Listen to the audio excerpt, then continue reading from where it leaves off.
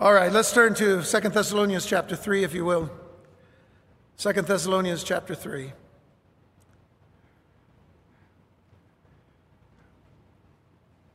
I mentioned this recently, but when the lockdown came about and things had to shut down and close down as far as meeting in churches, though we continued to provide the live streaming for you all. The Lord had put on my heart to focus our attention on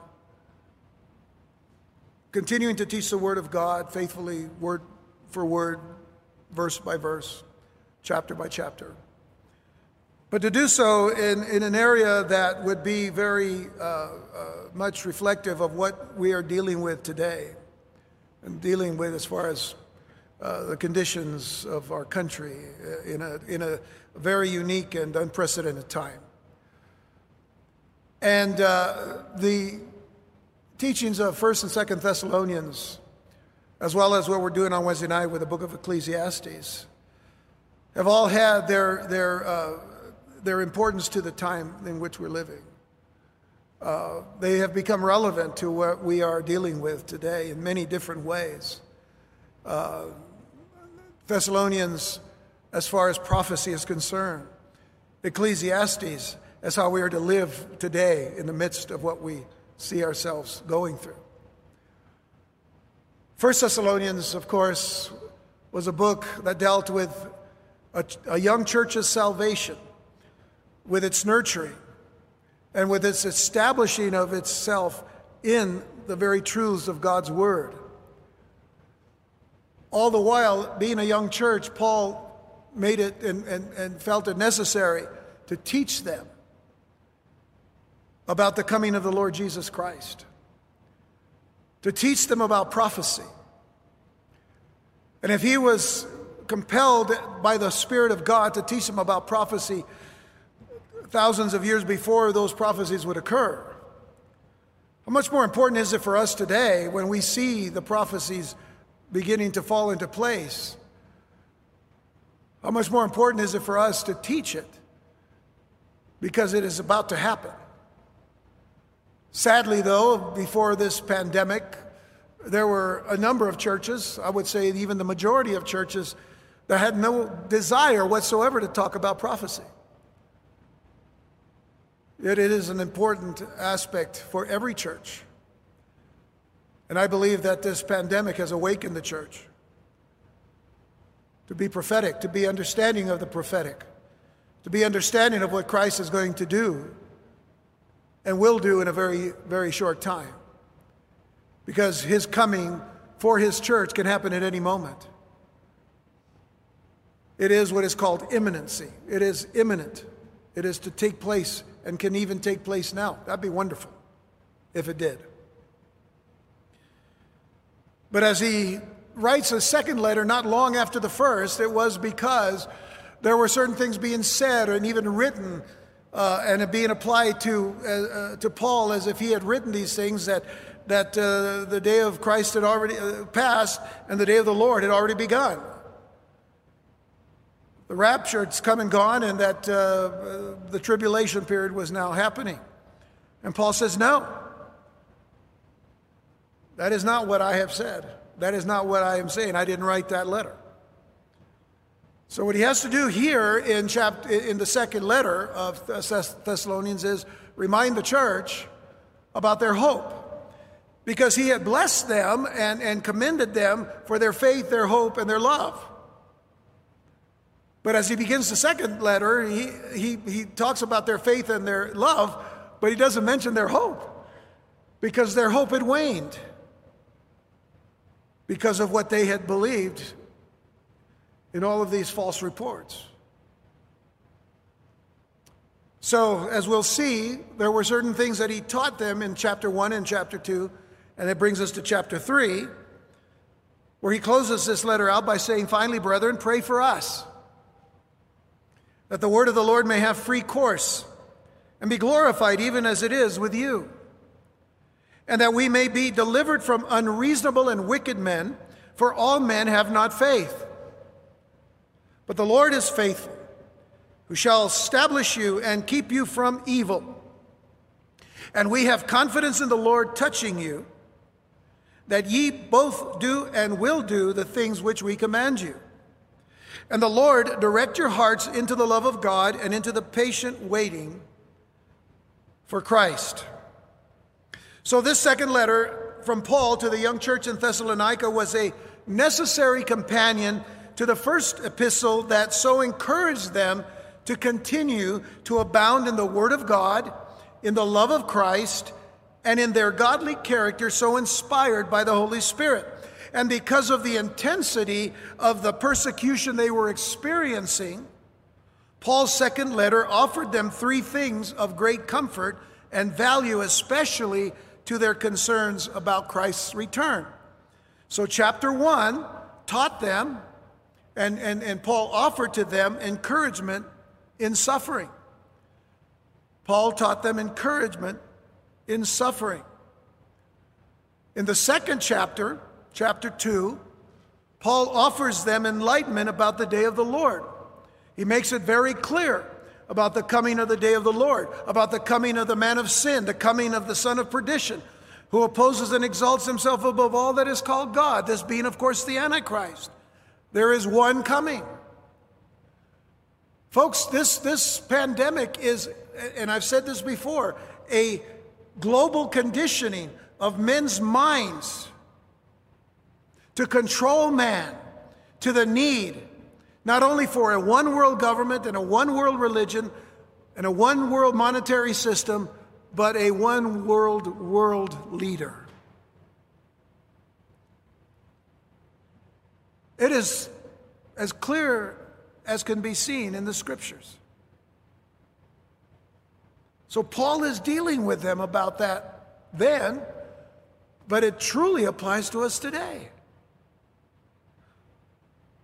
Now, he concluded the second chapter by saying this in 2 Thessalonians 2, verse 16, "Now our Lord Jesus Christ himself and God, even our Father, which has loved us and has given us everlasting consolation and good hope through grace, comfort your hearts and establish you in every good word and work." So this brings us to the third thing that he is offering to this church, and that is establishment of Christian living. He is wanting them to be established in their Christian life, in their Christian walk, in their Christian actions. Paul is calling for them to walk in the light of God by the grace of God given to them.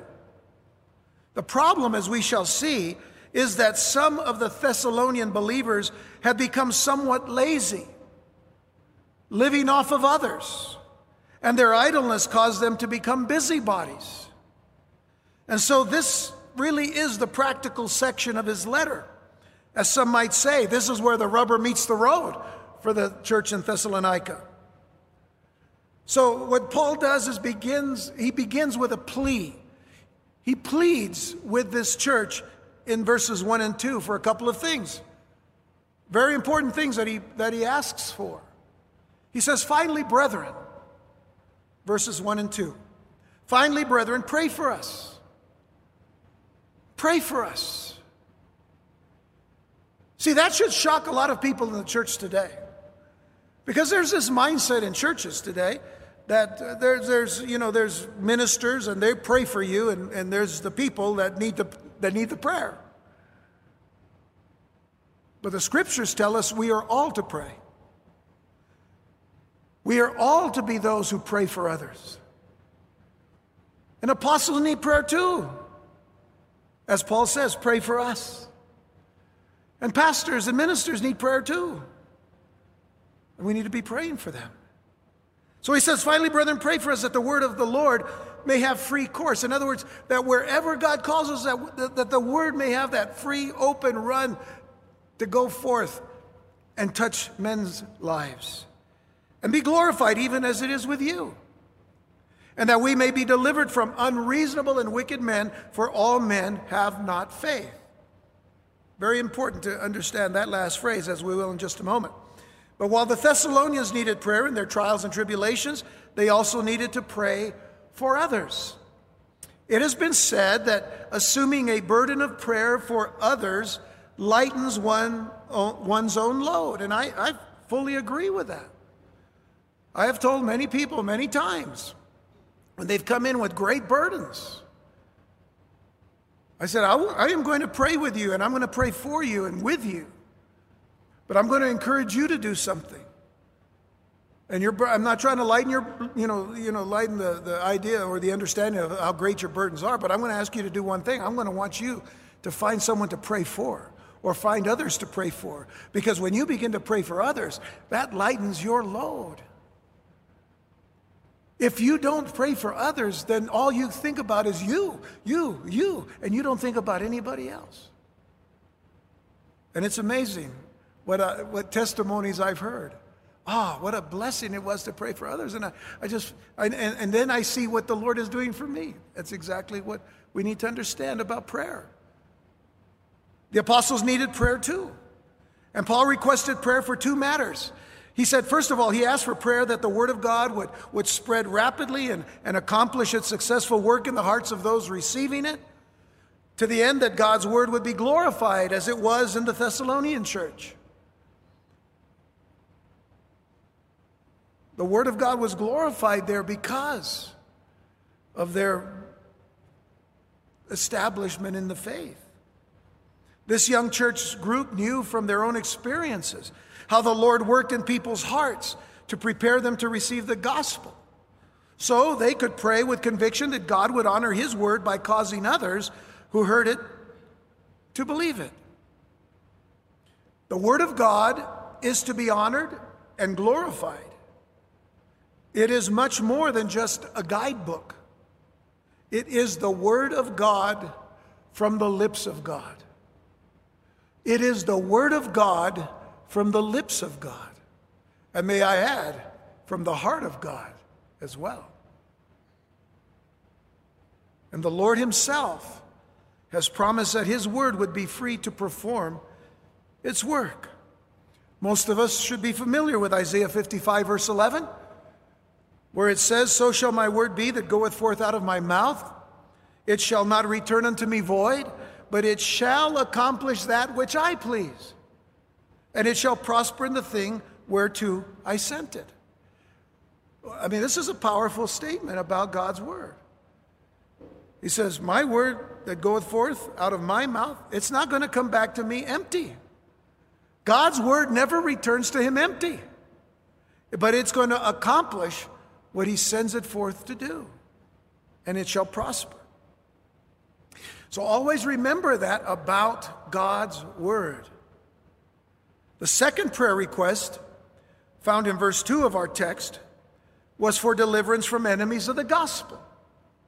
As the apostles and disciples traveled as missionaries from city to city, there were always opponents to the message of Messiah. Excuse me. And the Thessalonians knew this firsthand. And these enemies were doing something quite irrational. They were resisting the free gift of God in Jesus Christ. They were resisting the free gift of God. They were arguing against it and strongly arguing against it. And yet when the gospel went forth, what was Paul saying about it? It's a free gift. We all know what it says in Romans chapter 6, verse 23. Paul said to the Roman church, "For the wages of sin is death, but the gift of God is eternal life through Jesus Christ our Lord." Yet how many people today have rejected that? You know, it's kind of interesting because the reason I call it irrational is because nowadays people say, hey, we got this for free and this is for free, this is for free. People like free stuff. Well, the gospel's free. Oh.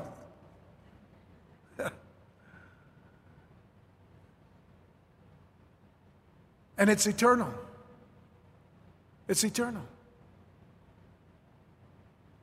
So Paul's response to the Thessalonians, going back to them, was this in verses 3 through 5. But the Lord is faithful.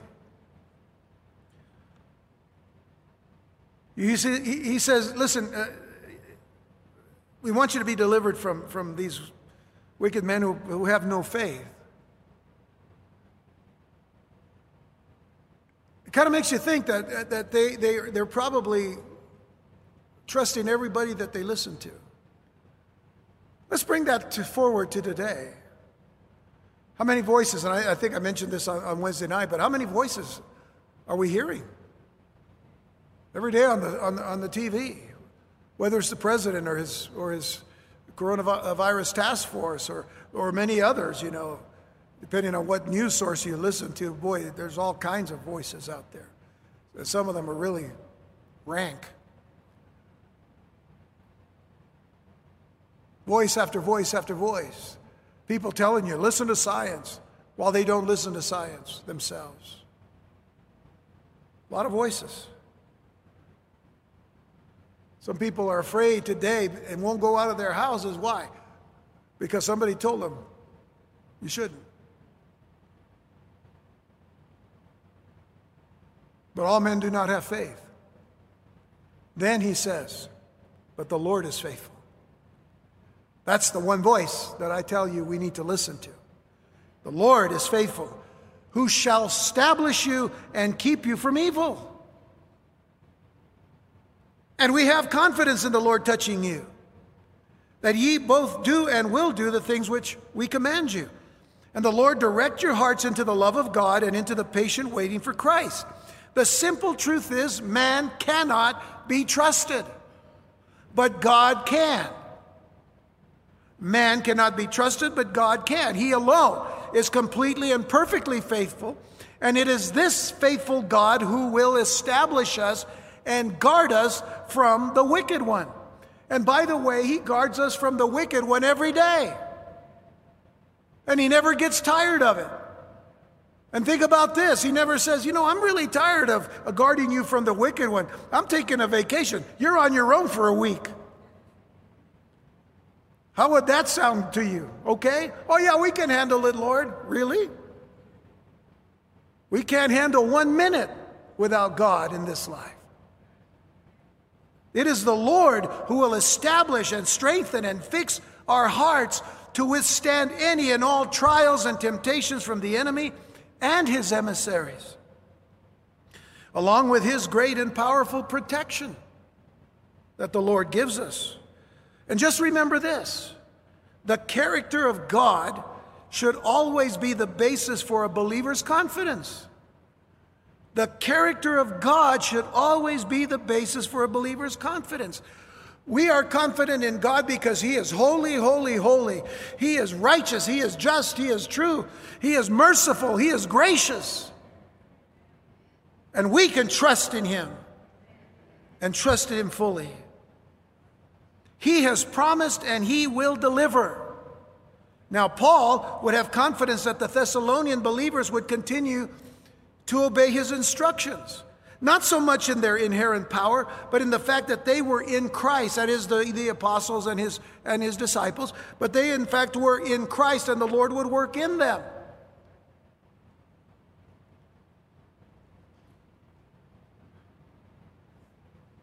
This is what he's saying in this passage. We command you, brethren, in the name of the Lord Jesus Christ.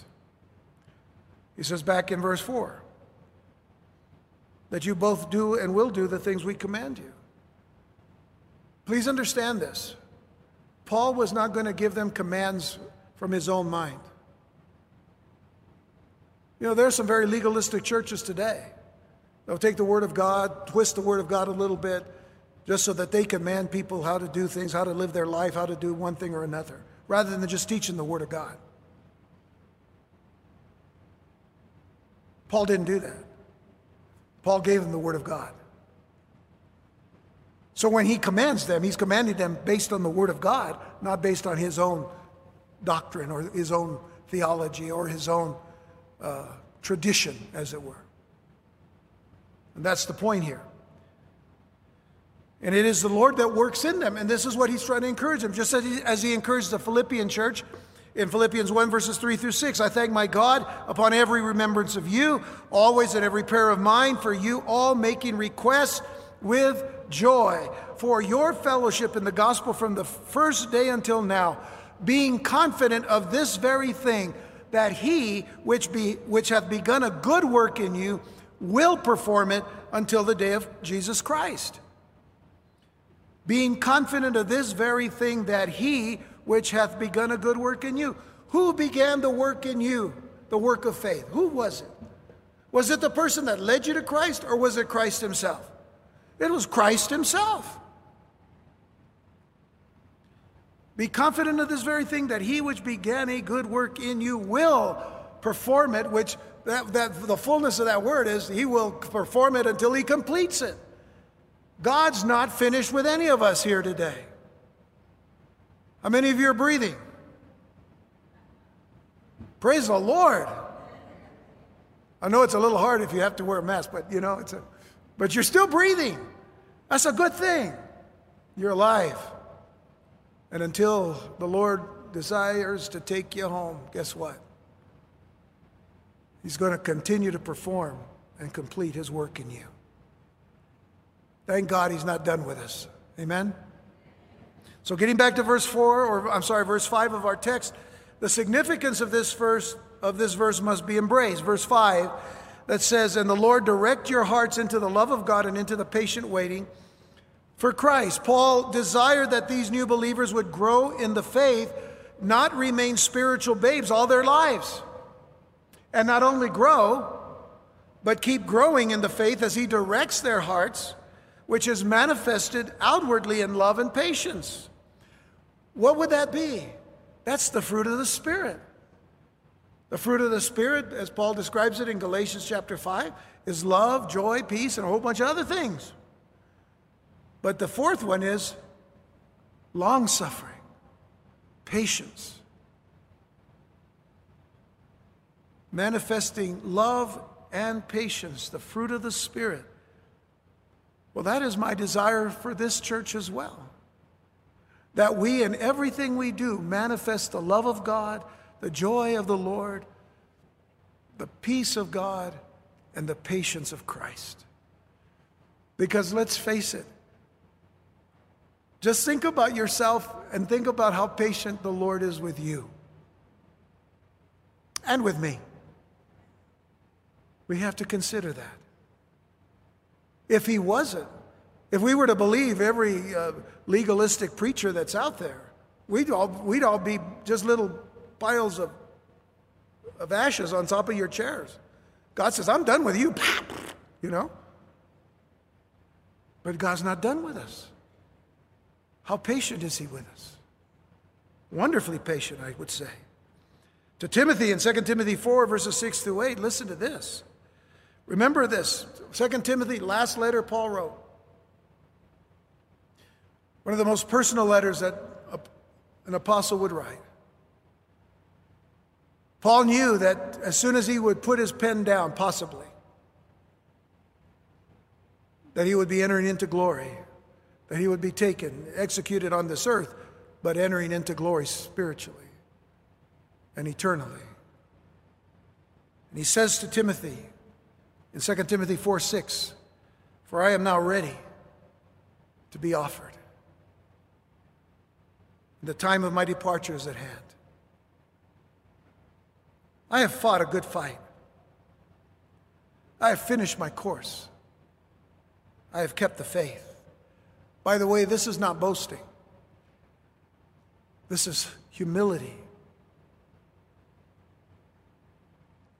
He's humbly saying, I realize now, my course is finished.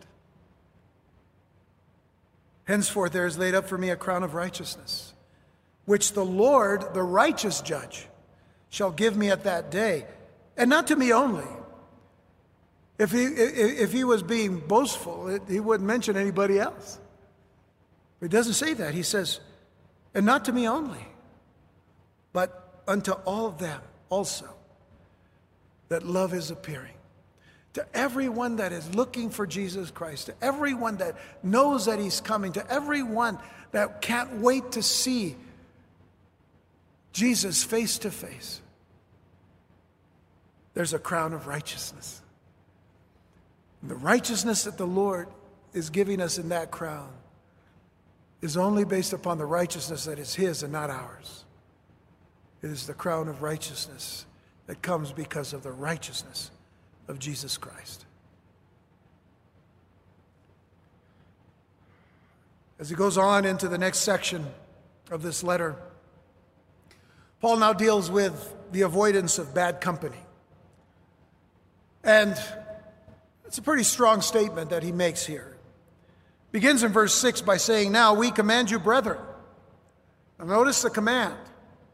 "Now we command you, brethren, in the name of our Lord Jesus Christ, that ye withdraw yourselves from every brother that walketh disorderly, and not after the tradition which he received of us."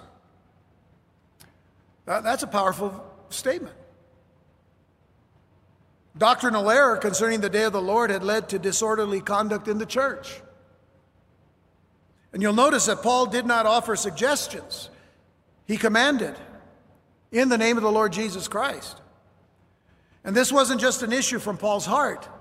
It was from the Lord that those believers who were walking disorderly and were unruly were to be avoided.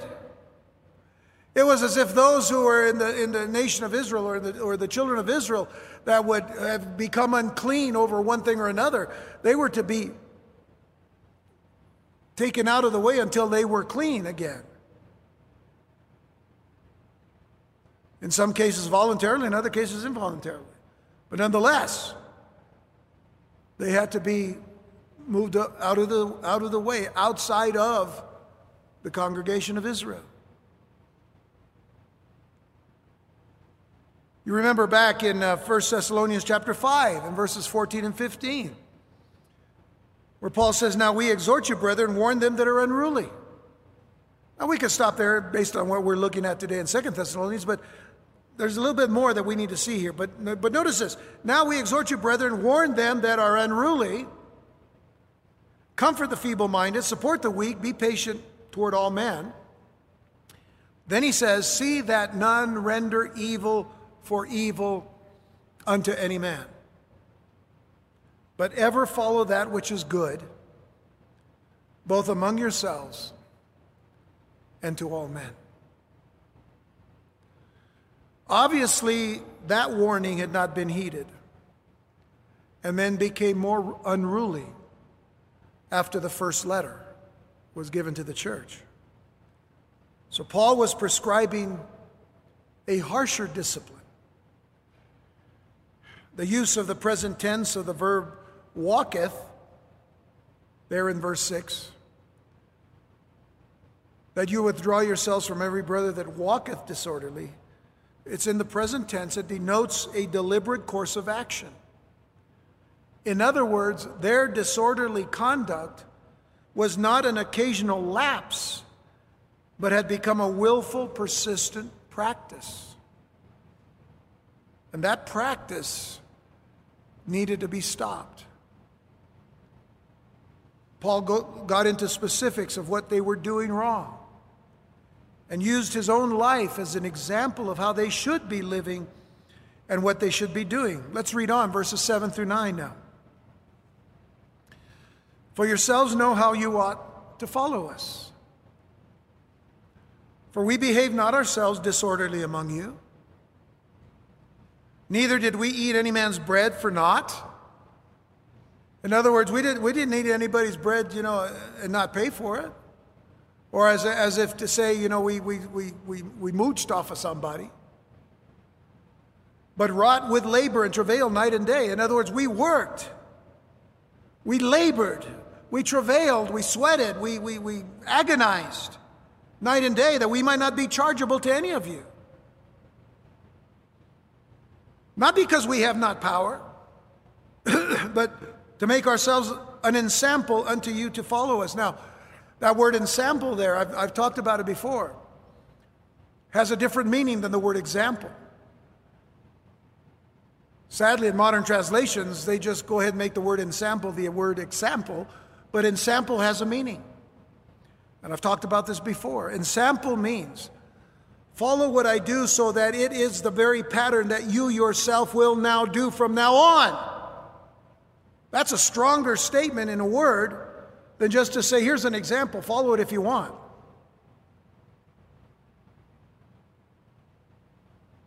So Paul worked to support his ministry and for the purpose of letting the gospel message shine brightly through his example, but it was also for them as an ensample, that they would see him work so that they would work.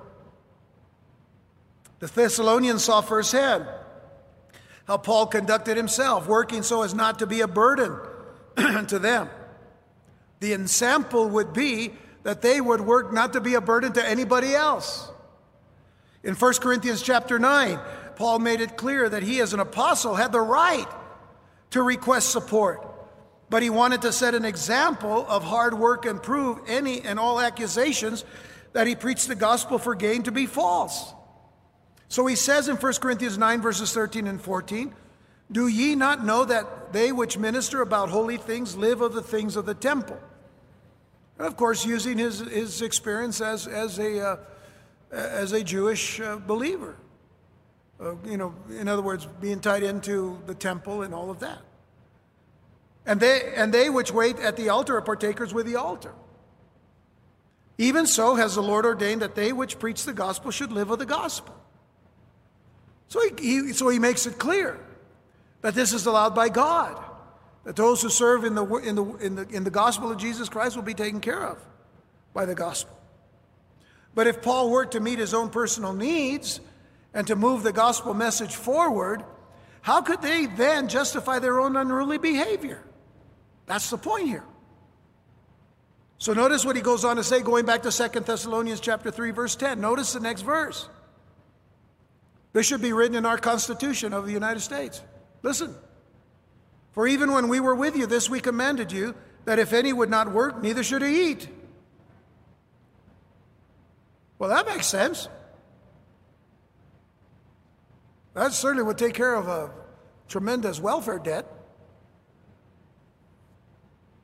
It's not to say that some people couldn't use the help at times, but it's usually, when it's presented, it should always be presented as something that's temporary so that we can get you back on your feet so that you can work and feed your families. But it's become big business now for some people to live off the government. Now, understand that the times in which we're living right now, it's a very unique situation. Some of you have received these checks and all from the government. We're not going to talk about that. If God took care of you in some way, then it was the Lord that took care of you. Still, give thanks to the Lord for these things. But the point of the matter is, even that can be taken, for granted and not understood. So we understand, some people today want to work, but they can't. So understand that. So notice, first of all, that Paul says that if any will not work. See, that's the whole point here in what he's saying in verse 10. That if any will not work, neither should they eat. He doesn't say cannot work. He's obviously not speaking of those who can't work because of physical or medical problems, or because your business has been shut down or whatever, or those trying hard to find work but haven't yet. He is speaking of those who refuse to work. It is a matter of the will, not of ability. They are just plain lazy and are satisfied living off of others' hard work, and in some cases living off the church. I gave an example last night. I was talking about people that have, that come to realize, that we do have a food pantry, a food bank, as it were, and we help as many people as we can. And by the way, those of you who help us to stock it and restock it, you are invaluable, and we thank you so much for that. But listen, we want to be careful too, because we want to help you all, because we know that there are times of trouble and trial. So don't be afraid to come, and don't be embarrassed to come and ask. If you need help, go through it and get it. But some people, even outside of the church, they'll find out, hey, they got a food bank. So they'll come and they say, well, we need food, we this and this. You come here to the church? Oh, no, well, yeah, we've been here. Well, I haven't seen you, that kind of thing. But they come and we'll give them something, And then they come with a disguise next time, Then they'll come with a different disguise the next time. We've actually had some people just call, and they keep calling, and they keep, and it's like, hey, that's got to stop. Because it's to you first, here in this church, that we want to take care of. We will help other people. But again, it's not so that it's here just for you and you want it. Do you understand what I'm saying? I mean, we're not trying to be, cold-hearted here. We're more concerned with doing as the Lord has called us to take care of each other. So, anyway. Okay, give me a second. I'm letting my blood pressure go down. Okay. The next thing is that he commands now those who are idle and lazy. An even stronger statement here is 2 Thessalonians 3, verses 11 through 15. He says, "For we hear that there are some which walk among you disorderly." And by the way, the word disorderly is the word ataktos in the Greek, and it means morally unruly. So think about that. There are some of you which walk among you disorderly, working not at all, but are busy bodies. Now, them that are such, we command and exhort by our Lord Jesus Christ, that with quietness they work and eat their own bread. But ye, brethren, be not weary in well-doing. And if any man obey not our word by this epistle, note that man, and have no company with him, that he may be ashamed. Yet count him not as an enemy, but admonish him as a brother. Now, not only were some of these people not working, but their idleness gave way to them becoming busy bodies. Busybodies, one word. In other words, sticking their noses into other people's business. Some have said that the best definition of a busybody is one who doesn't mind his own business, but minds the business of others. So this Greek word for busybodies can literally be translated as those who have no business and yet are busy with everybody else's business, leading a lounging, gadding, gossiping, meddlesome life. It is really a word that means to meddle in other people's affairs, in other people's business. And instead of tending to their own business of earning a living, they were meddling in the business of others. Now we know gossip is not something that we should be doing in the church. So we need to be careful about that. But that usually comes from being idle and sitting around and thinking of, how to get involved in somebody else's affairs and not deal with things properly. And speaking to Timothy of some young widows, this is what Paul said in 1 Timothy 5, verse 13. "And withal they learned to be idle, wandering about from house to house, and not only idle, but tattlers also and busybodies, speaking things which they ought not." Tattlers. That's an interesting word. Tattlers. Tattletales. Remember that? Hey, you're a tattletale, Tattletale. Nobody likes tattletales, man. Especially if you find out something about somebody and you go out and tell somebody else. Hey, that's not your business. All right. Now let's get out of junior high. So Paul, in view of their union with the Lord Jesus Christ, commanded them and exhorted them to settle down by working in their business with quietness and eat their own bread, or earn their own bread, as it were, and not sponging off of others. Turning to the faithful, Paul urged them to continue in doing what they knew to be right, regardless of the unruly. When others take the easy paths of irresponsibility and seemingly prosper in them, it would be easy to get discouraged and be tempted to join them. But the apostle said, in effect, don't give up. Don't give up. Listen to the word and do it. Listen to the word of God and do the word of God. So to the others, there were consequences for their actions or their lack thereof. The withdrawal from someone being disciplined was not to create an enemy, but to warn and admonish an erring brother or sister. It was, in fact, to avoid the appearance of condoning. To avoid the appearance of condoning their actions, you have to withdraw from them. This wasn't as painfully severe, but it was all to lead to the grace of forgiving and of comforting, which was to bring the one having done wrong to true repentance. G. Campbell Morgan once said this. He said, "Love never slights holiness, but holiness never slays love." I want to repeat it because I want you to understand what that says. Love never slights holiness, but holiness never slays love.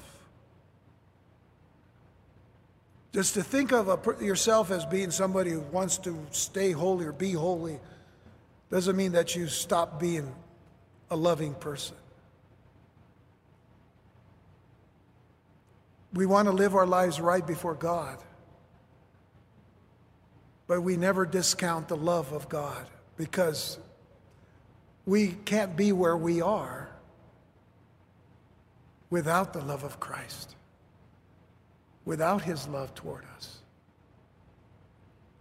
And remember in Galatians 6, verses 1 and 2, where Paul said, "Brethren, if any man be overtaken in a fault, ye which are spiritual, restore such a one in the spirit of meekness, considering thyself, lest thou also be tempted." Now, why does Paul say it that way? Because he's saying, listen, you which are spiritual, don't think that you're spiritual in and of yourself and that you're above everybody. No, you who are spiritual, restore one who has fallen and has been overtaken in a fault. Restore him in the spirit of meekness, because you could be where he is.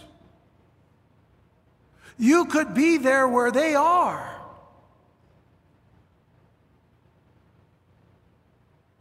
Therefore, bear ye one another's burdens, and so fulfill the law of Christ. What is the law of Christ? Love one another as Christ has loved you. We can only be spiritual if we have surrendered to the mercies, the grace, and the love of our Lord Jesus Christ.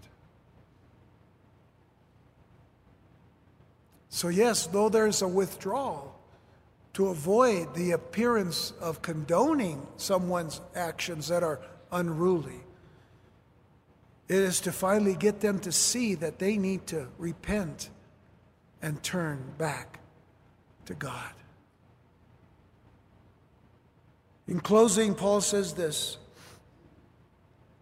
in verses 16 through 18, "Now the Lord of peace himself give you peace always, by all means. The Lord be with you all.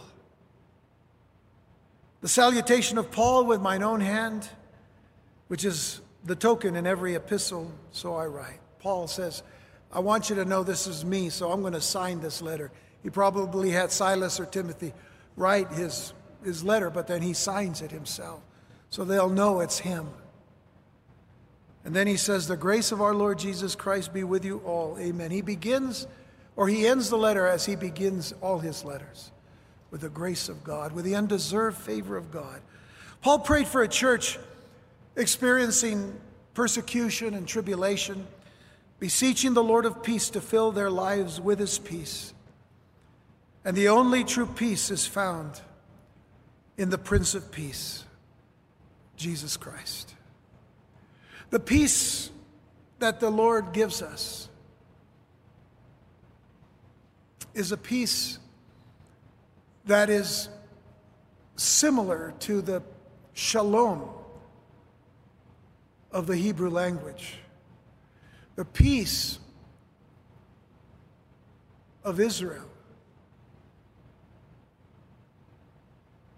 and the God of Israel, the peace that is given to us by him, is one that is whole, therefore wholeness, one that is complete, therefore its completeness. It is a peace that is perfect, not missing any parts to it, therefore perfection. This is what we offer to people when we say to them, "Shalom." May God's wholeness and completeness and God's perfection be upon you completely and fully for all of your life, for every breath that you take. If I never see you again, may God's peace be on you.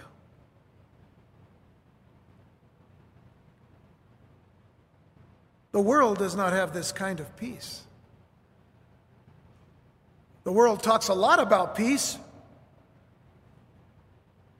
The United Nations, they talk about peace all the time, and then, of course, after they have some kind of declaration for some kind of a peace summit or a peace conference, the next day there's nation against nation battling and killing people. Well, what did Jesus say? In John 16, verse 33, Jesus said this, "These things I have spoken unto you, that in me ye might have peace." Eirene in the Greek, but shalom in the Hebrew. "In the world ye shall have tribulation, but be of good cheer. I have overcome the world."